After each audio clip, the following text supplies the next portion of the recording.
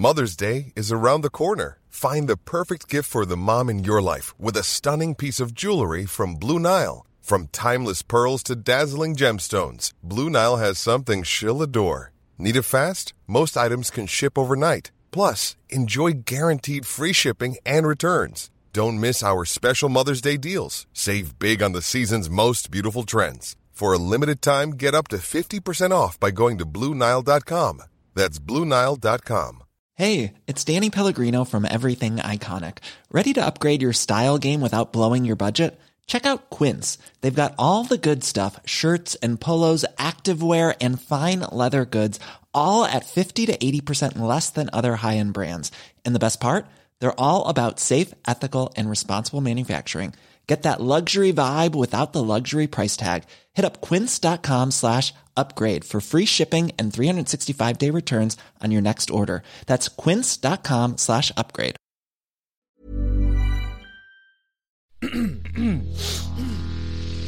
You're listening to the Sans Pants Network. Home of comedy, culture, adventures, and ghosts.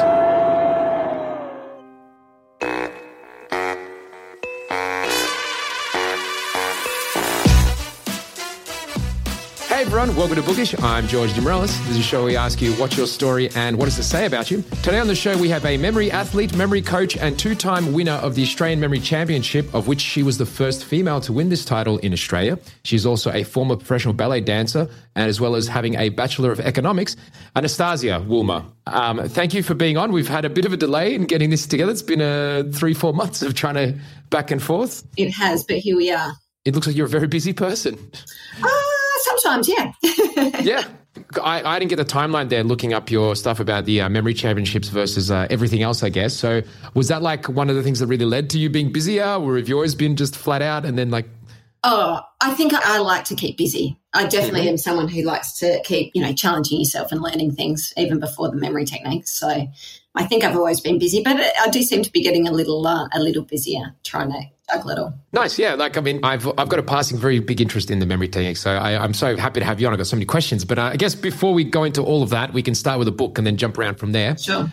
So your book of choice for today is? Shogun by James Clavell. It's a saga. It's a big, long, epic saga, and it's great. Yeah. I haven't actually read it. It's one of those ones which it's been sitting on my shelf forever because I've been told it's a delight. Basically, it's a pleasure to read. Yeah. So I'm always saving it for when I'm in the mood, because it's big as well. Well, yeah, it's the type of book that you kind of want to have a week and you don't have much else to do other than just snuggle up on the couch and get immersed in this tale. Mm. Well, for me, it's not one that you can pick up and put down and pick up and put down. You sort of got to get right into it. Yeah. So I guess for just a very brief summary for it, it's essentially a Westerner gets washed up in Japan in the 1600s. And then he essentially becomes part of the society and slowly works up the ranks to become a shogun. Is that correct? No. No. No. Okay. So lucky you corrected me. Okay. He's an English pilot, as in pilot of a ship. In 1600 and something, and he is on a Dutch warship called Erasmus. It gets shipwrecked off the coast of Izu in Japan, and essentially him and his crew are sentenced to death originally by the local samurai of that area, Kasugi Omi, I think. And, actually, it was his uncle. He called in his uncle Yabu, and they were sentenced to death. And then I haven't read this for a number of years, I just have to say. So just want to put that out there. But basically, they're sentenced to death, and then Omi, this nephew of Kasugi, it's very in-depth, as you can tell, it's a saga. But basically, he convinces his uncle to spare their lives because they might be useful to learn about European culture and, could have some value. So their lives are spared and all of their contents of their ship and everything are forfeit, and they decide to keep these prisoners as their own property. But word gets out to the ruler of that area, who was at Toranaga, and he sends his trusted advisor to come and sort of say, these are, this landed in my area, these are my property, and he takes over them. Basically, to cut a long story short, Captain Blackthorn, who is, they call him Ajin-san, which is pilot in Japanese, he becomes a trusted advisor of Toranaga, who is president of the Council of Regents in Japan. And so he becomes his trusted advisor and hatamoto, which means he can have he can have audience with him at any time. But really, all of that history and blah, blah, blah, blah, blah aside, it's a tale about someone who has landed somewhere where everything's foreign, the culture's completely different, your life's always being threatened, you can't show what you really think. And as he grasps the Japanese culture and the Japanese language, he works out how to survive and how to succeed in that environment. And he learns to, respect the Japanese culture. And there's this whole idea of the inner self, and who you are really is different to who you portray you are, who you actually are. But actually, the reason I chose it as the book for this, it's really hard to choose a favourite book, right? So yeah. I actually chose it because it was a book that had a big impact on me when I read it. I was a ballerina when I read it, and I had schooling up to year 10. I didn't grasp any of the names or the facts or anything else in it because I'm just not one of those people who has a naturally good memory. And that is the epitome of what always disturbed me about not being able to remember information. I haven't actually read it since I've become a memory champion, and I'd like to, because then I'll actually be able to give you a good account rather than the rambling sort of the odd fact in here or there account that I just gave you. So to me, it epitomizes why I love memory techniques, because it means you can read stuff like that and not only enjoy it and immerse yourself in the wonderful story, but you can come away with some of the names and the facts and all the things in it. Mm-hmm. Sorry. Long spiel. That's all right. It's funny how, look, I think that's basically, that was one of the theories I would have had. It's a very long book, so I wasn't sure if that was actually something afterwards or before you would have looked at. But you walk away from it when you read it and you don't maybe remember it that well, and all you got left is vibes, and you're like, that was a good time, but you don't actually remember much of what actually happened. Yeah. So, yeah. And the most disturbing thing about that is if you're a person like the natural memory me, it's disempowering because, you'll hang out with someone or you're out somewhere with people and you go, oh, there's this really great book, you should read it. It's called, it's about this guy in Japan. It's old. I don't know when. It's written by the author, he's written all those big Asian sites, and so you can't actually, with any credibility or any sort of, you can't share those facts with anyone. Mm-hmm. And that means that you don't tend to share them, you keep it to yourself. And it's disempowering. And it also means that you can't get the full enjoyment of whatever it is you are sort of immersed in without all those facts. So. Yeah, no, definitely. I think I agree, because I think some people can think memory as a very dry, so you can remember when the fall of Constantinople was. That's not really relevant to the world, but those are how you tell stories and stuff, is having those things to kind of go back to. So yeah, 100%. To pay the information onto, to make the story around it, Yeah. And that's how it can hook in your mind better. And that's also how you can then translate, you can read another story and then you can connect the two together, and you can grow your appreciation for everything just by having those tools. So when you asked me to come on the show and I chose that book, I purposely didn't let myself research it. Oh. Because I've read it before. Because I didn't want to come, because right now, if I research it, I can remember all the facts about it. Yeah. And I didn't want to, because the whole point was, that's why it was an influential book to me, because it just was what irritated me about my own mind for many years, is that I'd love reading great novels or learning things, but that didn't necessarily mean that I remembered the facts about them. It's just you didn't have a feeling like you took away from it anywhere near as much as you could have. Yeah, like you say, just the vibe and the feel. I know I loved it. I know that it was like a transformation. I know, but the actual, where he travelled in Japan and the names of the lover that he had, Yeah.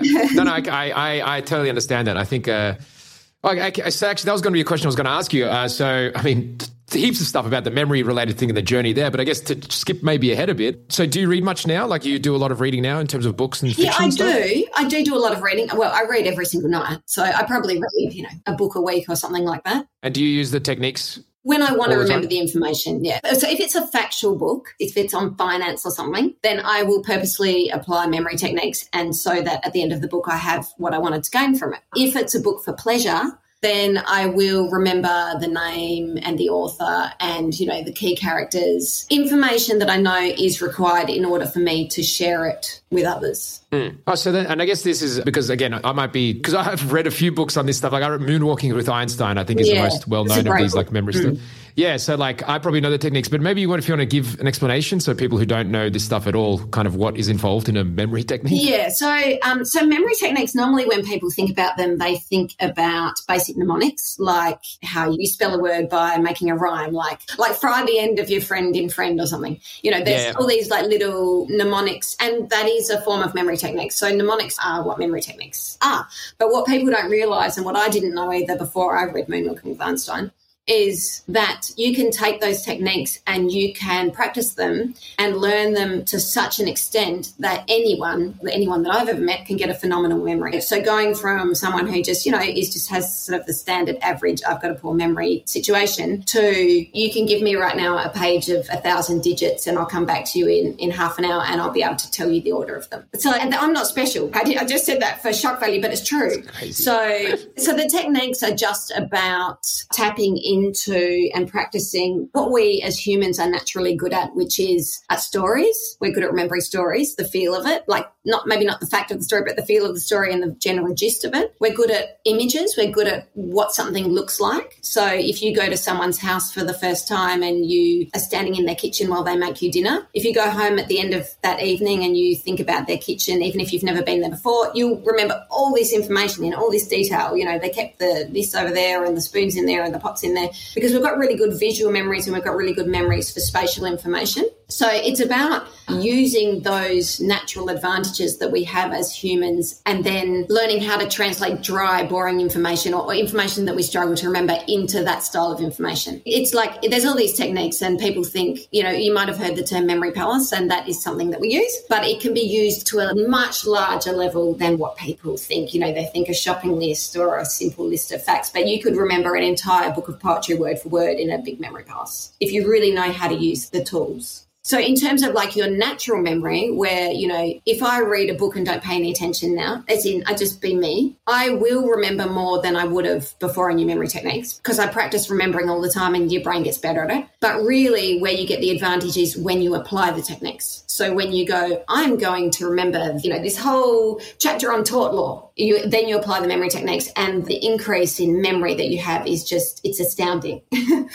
But it's applied, like you've done it on purpose. Yeah, that's actually one thing I was wondering. Yeah, to get the detailed ones, you have to apply the techniques. You can't just it doesn't just pick up. You do, but if someone's really keen, and when I've been training for memory competitions, so when you train for memory competitions, you do a lot of, like, if it's a couple of days before a big memory, well, not a couple of days, really, a couple of weeks before a memory competition, you'd be doing, you know, maybe full days of just memorizing all day and seeing how quick you can be. You do start to use the techniques automatically. So, you know, you meet someone in the street and you naturally just apply the techniques and remember their name. When I'm not in training, it doesn't happen so much. It's like I start to meet someone and think, oh, hang on, I've got to remember their name. And then I use the techniques to remember their name. So, but it's really just about sort of teaching yourself a better way to learn, if you know what I mean, and practicing it. Yeah, I mean, like, and that's why for me, I've had one of my majors growing up forever was memory in general, like as in just for life, actually. I was actually really weirdly good at remembering books that I'd read, but then actual life, I wouldn't remember anything, which is, if you had to pick one, definitely I got the worst one. But I don't know. So I always was obsessed with like trying to figure out how better to remember just life in general. So I could like, people have experiences. I'm like, I don't remember being 15. Like, it's a big loss. So yeah, I've always been quite obsessed with trying to figure out techniques for using that. And that's why, and names as well for me was always very bad, which I'm still not great. But like, I mean, for the stuff like names, that's the kind of thing where you associate their name with like an image maybe that you would have. Like it's very image based, right? Sure, yeah, totally. It's completely image based. So it sounds so simplistic, and that's what always bugs me when I'm talking about memory techniques, because you really have to sort of really practice it and understand it and play with it. But the basic gist of it is exactly that. You know, you look at someone, they say, hi, my name's George. You look at the lovely George and you go, what is this standout feature on this man? And everyone's going to choose something different.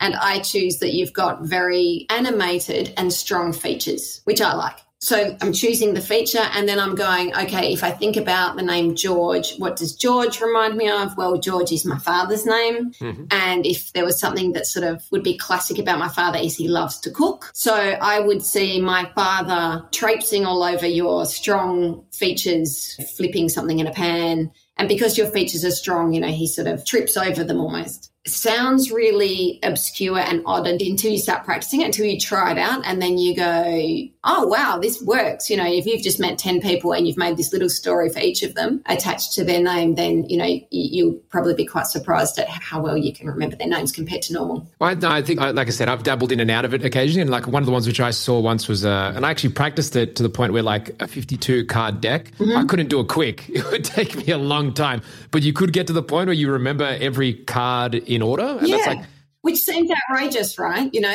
And everyone's going, no, you can't, Yeah, but anyone can learn how to do it. It's just, and I guarantee you, if you practiced it, you'd get fast, and you see that in yourself. I see it in other people who I've taught techniques too. They start off and they're trying to remember a deck of cards in under 5 minutes, and then suddenly they can do it within 4 minutes, and then 3 minutes, and then 2 minutes, and then 1 minute, and then 30 seconds. And the fastest people in the world can remember it faster than my poor little hands can even get through the cards. Like, I've actually timed myself going through the deck of cards as quickly as I can. And even if I could get as fast then, which I could with training, I'm sure, but, it's just the hours that you put into it, I can't actually move my hands that quickly. That's wild. Yeah, no, that must mean you've... It's like under 10 seconds, They can't go to casinos. Yeah. Well, you can't go and use the techniques, I'm guessing, yeah. Well... Yeah, it seems strange that, you can control someone's brain. You must not use your brain to remember these cards. I know. Well, this is why I find it so interesting because, and I think a lot of people, although I'm so impressed that you actually put in the work. So I guess maybe, again, for people who don't know, what's involved in like a memory championship and what's involved in training for it, if you want to give any color on that. But, it's actually not that bad. It's really not that bad. And maybe I'm coming, it's not that much training. Maybe I'm coming from a perspective of I was a professional ballet dancer. And as you've probably seen, if you've seen any stereotypical movies about dancers who make it, they actually work in that profession. It's pretty hard. It's pretty hardcore. There's quite a lot of practice and discipline that goes into it. So when I read this Moonwalking with Einstein book, I was like, this sounds like something that's always disturbed me about my own memory, and maybe I should give this a go. And so I just did a whole heap of research, found out the techniques, set up this little training program for myself where, sure, I spent a couple of hours on it a day. I really did get into it, and I set a regime, and I looked at my stats, and this area is improving, but this area is not. Why not? Go and research it. So I was a bit obsessive about it. But that's to get to a level where you're the best in Australia. And it's sort of like, in order to be useful, you don't need to be the best in Australia. In order to, be fit, you don't need to become the fastest marathon runner around. You just need to go for the odd run a couple times a week and you're going to feel a lot better. It's the same. So with memory techniques, it's really just sort of learn the techniques, understand how they work, and then consistently do a bit of training. And if that's 15 minutes a day, you'll see results. Just as long as you're doing the right things, and if you're using software online that you can get, and you follow memory athletes' blogs and videos and stuff so that you don't get lost in pseudoscience, you're going to get the results. It's just it's actually just a thing you do, a formula, and it's not that much work. Yeah, it's the classic thing, right? To get in the top 10% of people, it's compared to getting the top 1%, it's ridiculous difference. And you don't need to be more than that if you're just a normal person. And there's also areas too. When you do a memory competition, it's how many names can you remember? How many binary digits, the order of zeros and ones, can you remember? I've got the Australian record for that, or I had it. I think it might have been. I did have it. Which is 360 in 5 minutes. How many words can you remember? Abstract images. There's all these, there's this range of disciplines. But for someone who is a normal person and doesn't want to do memory competition, normally, though, there's an area where it would be really useful for them. If they're at uni studying physiotherapy, it'd be good if they could get good at remembering words and text. And if they worked as a programmer, numbers and learning how to remember code would be good. So it's actually easier than sort of what I was talking about for training for a memory competition, because it's really just what's the lowest hanging fruit? Do I need to remember names and faces because I'm in sales or whatever that is? And then get really good just at that memory technique. And, that's probably enough, if you know what I mean, rather than you don't need to go and remember zeros and ones. Unless you really get into it. I mean, it is strangely fun because you make up these crazy, kooky stories in order to remember the zeros and ones. So I actually quite enjoy it because it's entertaining. And in a memory competition, actually, when people have these noise-cancelling headphones on and things, often someone will go, hey, and have a little giggle,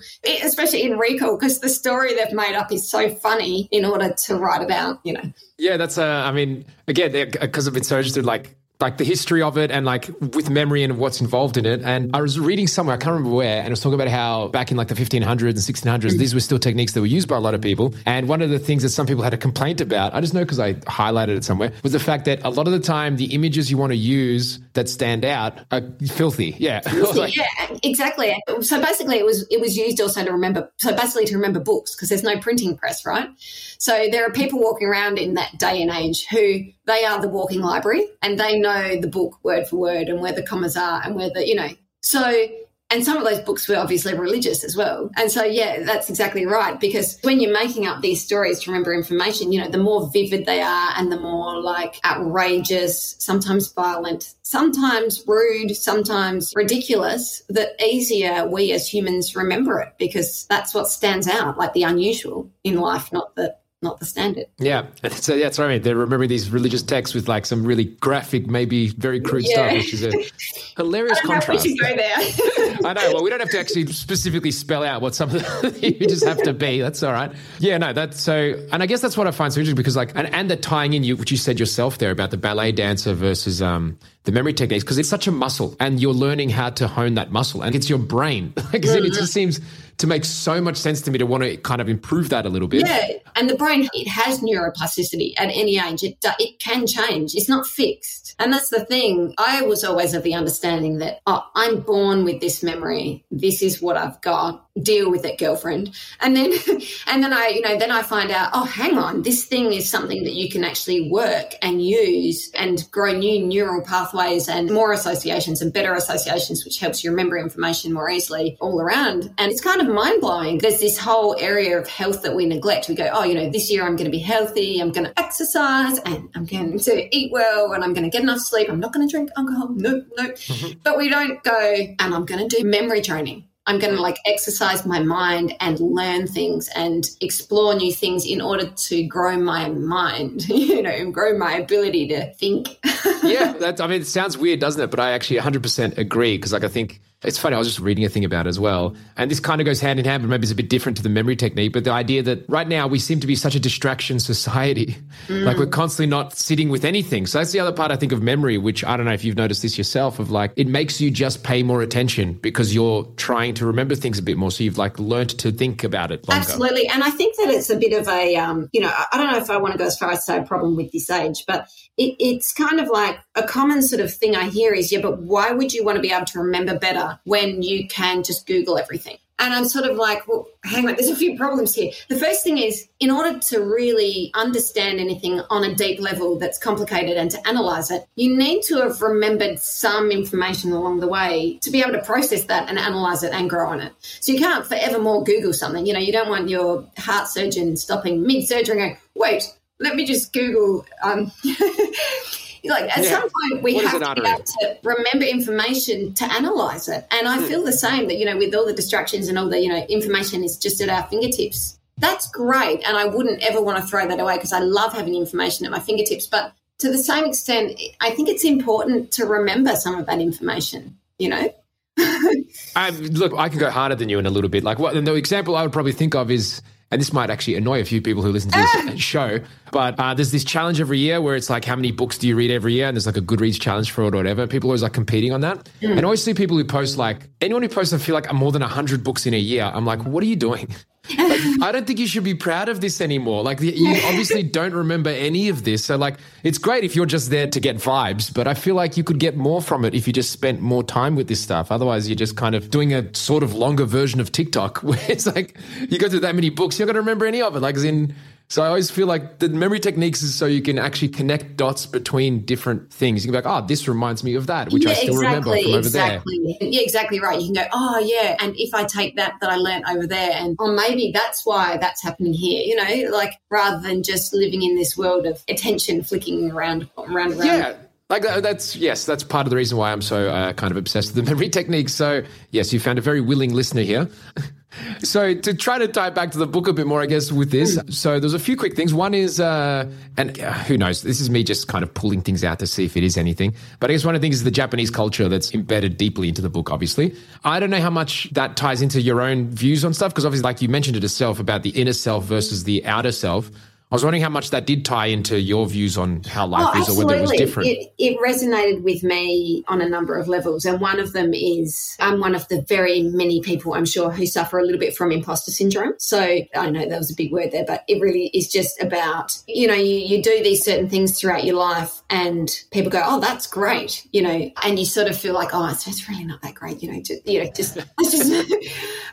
you sort of never and intellectually you kind of go, oh no, yeah, it was good. I was a ballerina. That is good. But sort of the gut level is, oh, but I could have been better. Or, the classic is when I went to uni and I had year 10 schooling, I didn't know memory techniques back then. That was prior to memory techniques. And so I got into uni just on adult entry. I am a mature student. Give me a test and let me in. And I was just really struggling. I was going to not pass. This is in the first couple of subjects I did. I was 28. I was pregnant. I didn't have any background in schooling, and I was sitting next to 18-year-olds who've just finished advanced mathematics, and I'm sitting next to them in the maths class going, oh my gosh, I am old and dumb, and so what I actually did was I worked super hard, ridiculously hard, and I ended up I got a GPA of 7. So I basically topped nearly every course I did. And so, the feedback you get when you do that is, oh, you must be a genius. You must be so clever, which, you feel good about and you go, oh, thank you. But inside you go, well, no, I'm actually not. I just worked incredibly hard, and I do know how to research, so I do know how to find the answer. If I don't know something, I am good at finding the answer. So that whole inner self thing in the book compared to what you show to the world sort of really resonated with me even back when I read it as a dancer, because I'd sort of felt like that my whole life in nearly everything I'd done. And so I got really interested in Japanese culture from the book. And I ended up spending a year in Japan about 10 years ago. I did the last year of my degree in Japan. Which was really interesting. And then I sort of experienced the book, it's a novel, right? So it's not all accurate, but it's a bit stereotypical here and there. But there's certainly parts in the novel that are accurate, and I felt like how I remembered him feeling in the book. I felt like, oh, this culture is very different, and I've just done something wrong. I've said something wrong and I can't work out what it is, but I can see from the reactions that were all very polite, but I can see I've done something wrong, and trying to work it out and trying to work out what are the rules here in this society and how do I keep my inner self and not betray myself, who I am, but fit in, but still, make friends. And there's all these rules and levels in Japanese culture that we don't really have in Australia. There's all these unspoken things, and even, if you're speaking to someone who's your superior, you need to use different language to if you're speaking to someone who's your peer, to if you're speaking to someone who's beneath you. But you might be talking to someone and not only are you trying to find the right word, but you're trying to work out, are they my superior? Should I be using the superior terminology? So there's this whole extra layer of thinking going on just to not be rude to anyone. So certainly the book, when I read it, had a big effect on me, and it continued to resonate with me when I lived in Japan as I tried to understand the world around me. Because we actually went to Japan with our 3 kids and sent them to Japanese school. So there was a whole heap of, the kids were the first non-Japanese students that the school had ever had in their, over 100-year history or something. So I was always aware that I was trying to be a good, a good foreigner, show that Australians can work out the rules and leave their shoes at the door and things. But it goes a lot deeper than shoes at the door. I just say that because that's the one that everyone knows. And the Japanese are lovely people, and they're very polite, and they've got a lot to give. And so it was a good mental challenge to try and fit into that. And I did take some advice from the book from way back.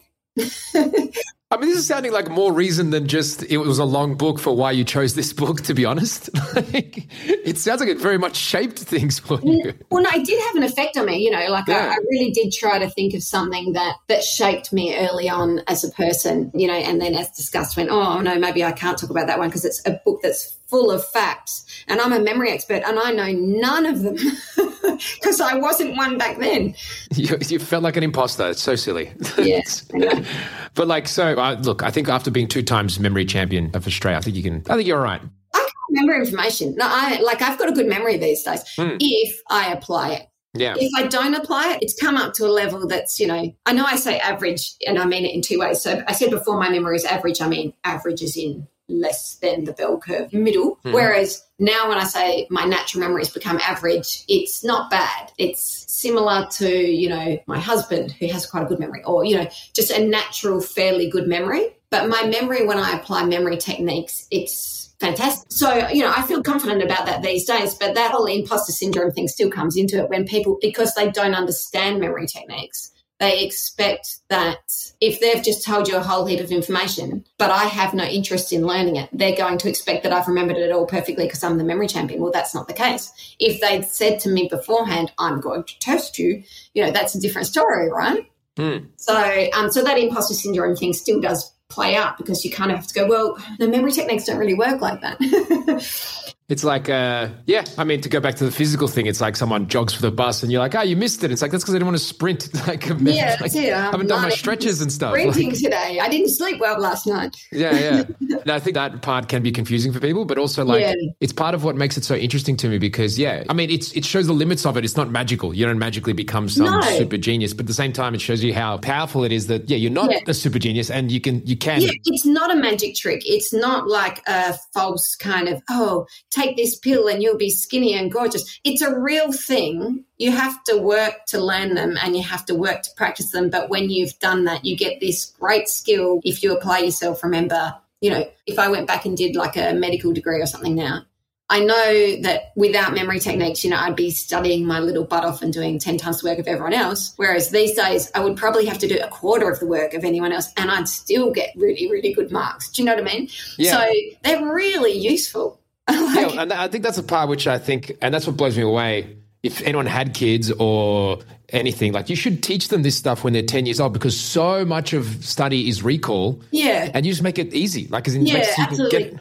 But actually a classic area, like a classic demographic as well that I think it's really useful for is, that sort of middle age to retirement sort of age. It's where our memory naturally as humans starts to, I can't find the right word or, that's the natural sort of decline. But I think that it's really valuable for that age group to learn these memory techniques because it means that you still can go and learn the cello or learn Spanish to travel to Spain, and continue to exercise your memory and have our ability to learn information and have a rich, full life doesn't need to stop just because we've hit middle age. I know you're younger than me, but, we're allowed to keep growing as individuals and learning, and memory shouldn't be a hindrance. There is something that can be done. Do you know what I mean? 100%. And I think those are the two uses for me personally, if I was like to say focus. One would be just I want to remember more of life, which I think stuff like memory palaces and stuff can really help with making that I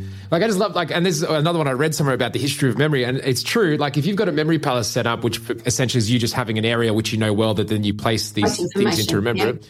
You can literally take a walk down memory lane. Like, as in, you can just sit there and just have like, I'm going to put that into my good memories memory palace. So now whenever I'm bored, I can just sit there and walk down and see 100 days of the best days of my life and just go and relive them almost. Actually, I had this little plan and I discussed it with a friend of mine and I really want to do it one year, but it's which year do you choose? And that is to put every day of a year into a memory palace. So forevermore, you could relive that year. So you could go, April 29, 2022. It was a warm day. I chose to wear my favourite, you could remember that day. But I sort of wonder if it'd be kind of like, how when you look at a photo and you remember, you went on a trip somewhere and all you remember are those 10 photos that you took. You remember those moments and that whole, evening or whatever, just from that photo.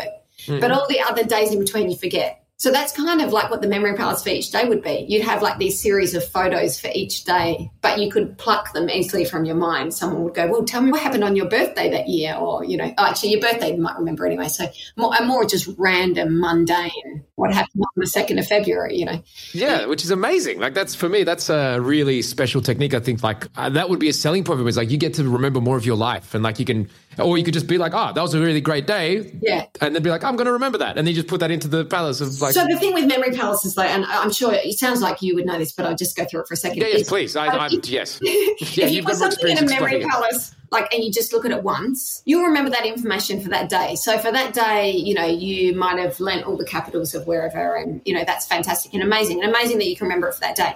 But if you want to remember it for the longer run, you will still need some spaced repetition. So the next day you'd go through the memory palace, you'd check, I can still see them all, I still know what all the capitals are. And then you might do it a week later and a week later and blah, blah, blah, blah, blah. Whereas if you're training for a memory competition, you just discard that information and you just start again because you're just practicing exercising your memory, right? Mm-hmm. So if you did this thing where you were remembering your whole life for a year, what you'd actually need to do, because I thought about this in some detail and actually sort of started trying it out with a week or two just to see if it worked. And what you'd actually need to do is you'd need to go over them here and there. So what I started doing when I did this little, would this actually work as a thing, was I started doing it to go to sleep at night. So I'd go, okay, so I'm going to go through, Tuesday 2 weeks ago, and going to sleep, then just going through the memory palace and going, oh, yeah, it was a warm day, and all that, and oh, yeah, and you can see all the information. Now, that might sound like it takes a lot of time, but for people who practice with memory palaces all the time, you can actually see a lot of information very quickly. So, again, it would be the same as a photograph. You look at the photograph and you intrinsically know all the things that happened, how you felt, what the dinner smelled like that's in the photo. You know all those things because you experienced them. So when you set up a memory palace that contained everything that happened in the day, it would take a moment to set it up because that's the event. But then to go back over the information, you'd probably only need to sort of take a little look at the picture, which might take 10 seconds or 20 seconds, depending on how much detail you wanted to go into, sort of. Yeah, and that's just to keep that memory kind of alive. Sorry, that was probably a little in-depth for people who might not know anything about memory palaces yet. So I think they'll find it pretty, I think they'll kind of get it. So I just find all this stuff so interesting, and I would love to do kind of more on it myself. We'll maybe do one more talk before we kind of sign off, and I guess this, again, kind of relates. We've tangentially touched on Shogun. Actually, two things I want to do with that. Okay, firstly, before we go into the final thing, which I think everyone's going to find really interesting about language, but before that, the other part about Japanese culture specifically, I think, which could be interesting and kind of a connection for you, and you've already touched on it with your ballet component, and this isn't me being racially profiling, I don't think, because I've got enough experience with it. It's that perfection element where there's just this real hyper specific focus on certain avenues and just really trying to perfect that. And that it sounds like you might have already had that, and that spoke to you. Well, I mean, yeah, you're totally on the right track in terms of that tends to be a character trait of a dancer. And when I read Shogun, it resonated with me because Japanese culture does have that element of doing things to the best of your ability and striving to be perfect in what it is that you do. And so I think that there's a lot, obviously in the book, if someone wants to read it, that you can get, but from Japanese culture in particular, there's a lot I think that it gave me. And it sort of comes back to that inner self thing as well, in terms of you're doing things to the best of your ability and then you're doing them in a certain way. And there's certain things that you keep to yourself, and then there's certain things that you share with others, and then there's certain things that you share with everyone. And that sort of separating of yourself and the sort of layers of people who know you sort of feeds into that purposeful choice of how you portray yourself, if that makes sense. I think so. Do you mean I guess to try to understand it, do you mean kind of the most nuts and bolts example I think of is you don't need to show everyone the amount of work you've put in. That's for you. And then you've got what you show to everyone, which is not that part. That's what you're doing on your own. Yeah, exactly. And I mean, but actually, the funny thing is that because I've realised how valuable that is, I've become someone who very openly shows my inner self. I'm quite happy to show my inner self who I am because I think it's useful for other people. I think it's useful for other people to go, oh, from the outside, this person looks like that. But internally, they work overly hard. They have doubts about, their smarts. They have doubts about this, doubts about that. And that separation that people have and what they show, it's okay to do that. That's fine. That's just, coming across as confident or what have you. I'm completely for that. But I think it's good to know that other people do that as well, so that people who might be feeling similar to how I was feeling or how I feel occasionally still can go, oh, you know, a lot of people feel like that. That's normal. You know, maybe I'm not so, you know, unusual to work super hard and do well. You know, maybe that is what a lot of people who are achieving what they're setting their mind to, maybe that is what they're doing. Maybe they aren't just smarter than me, or, you know? Yeah. So, yeah, it did resonate with me. And it also, I think, is just a valuable thing to do, to know, you know, and there's always things that you wouldn't share with anyone, you know, that we all have these secrets. You know, there are, even though I'm saying, you know, I'm an open book and I'll share all these things, of course there's things that I would never share. Yeah, that's totally fair enough. Yeah. But I like that it's articulated. Do you know what I mean? It's articulated. It's a conscious decision rather than just it happens by accident. And I guess this is like the other side of that culture of, I know you don't use the word perfectionism, but that can sometimes make people realize how much of that work goes in. So, yeah, I appreciate what you're saying there. And I think along those same lines, though, I'm just thinking of that Jiro Dreams of Sushi documentary as well. Oh, but yeah. Even with your ballet thing, I think the other part of that, which I think is really maybe hyper in the Japanese culture, which you see in, I think, dances as well, which is like the perfectionism of tiny things. So like, as in not just like which is what perfectionism is, but yeah, focus on the tiniest detail for an extended period of time. And I think that's... Yeah.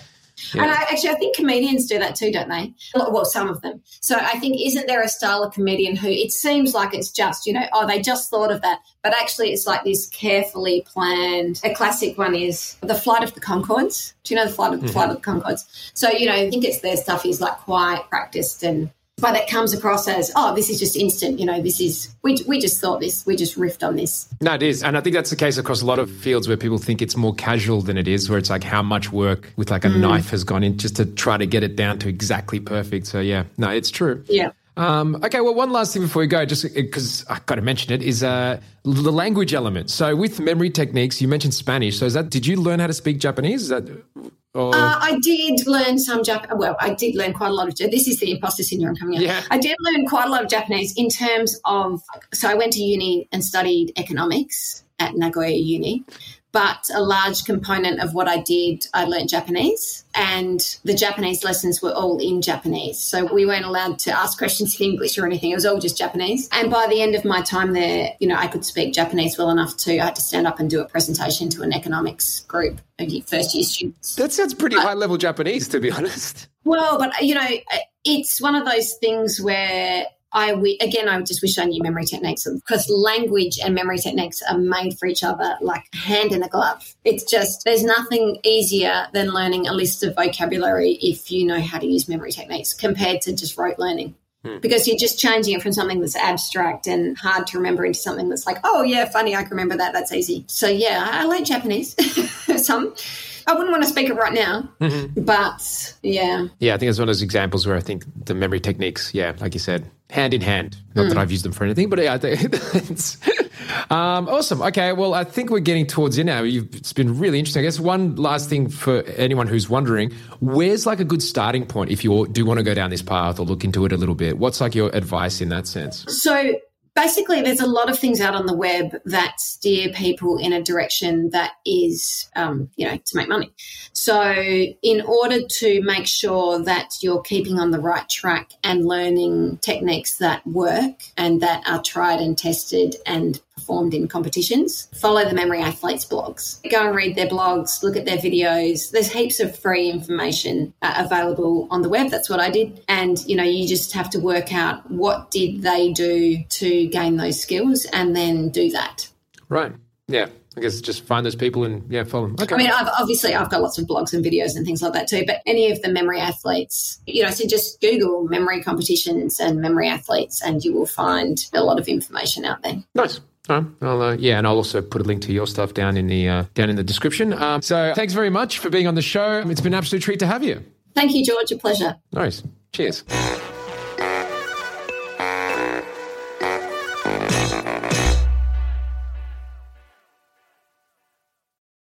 Thanks for listening. If you want to help support this show and all the other shows we do here at Sans Pants Radio, then why not subscribe to SansPantsPlus.com? For as little as $5 a month, you could have access to a whole bunch of bonus shows and content.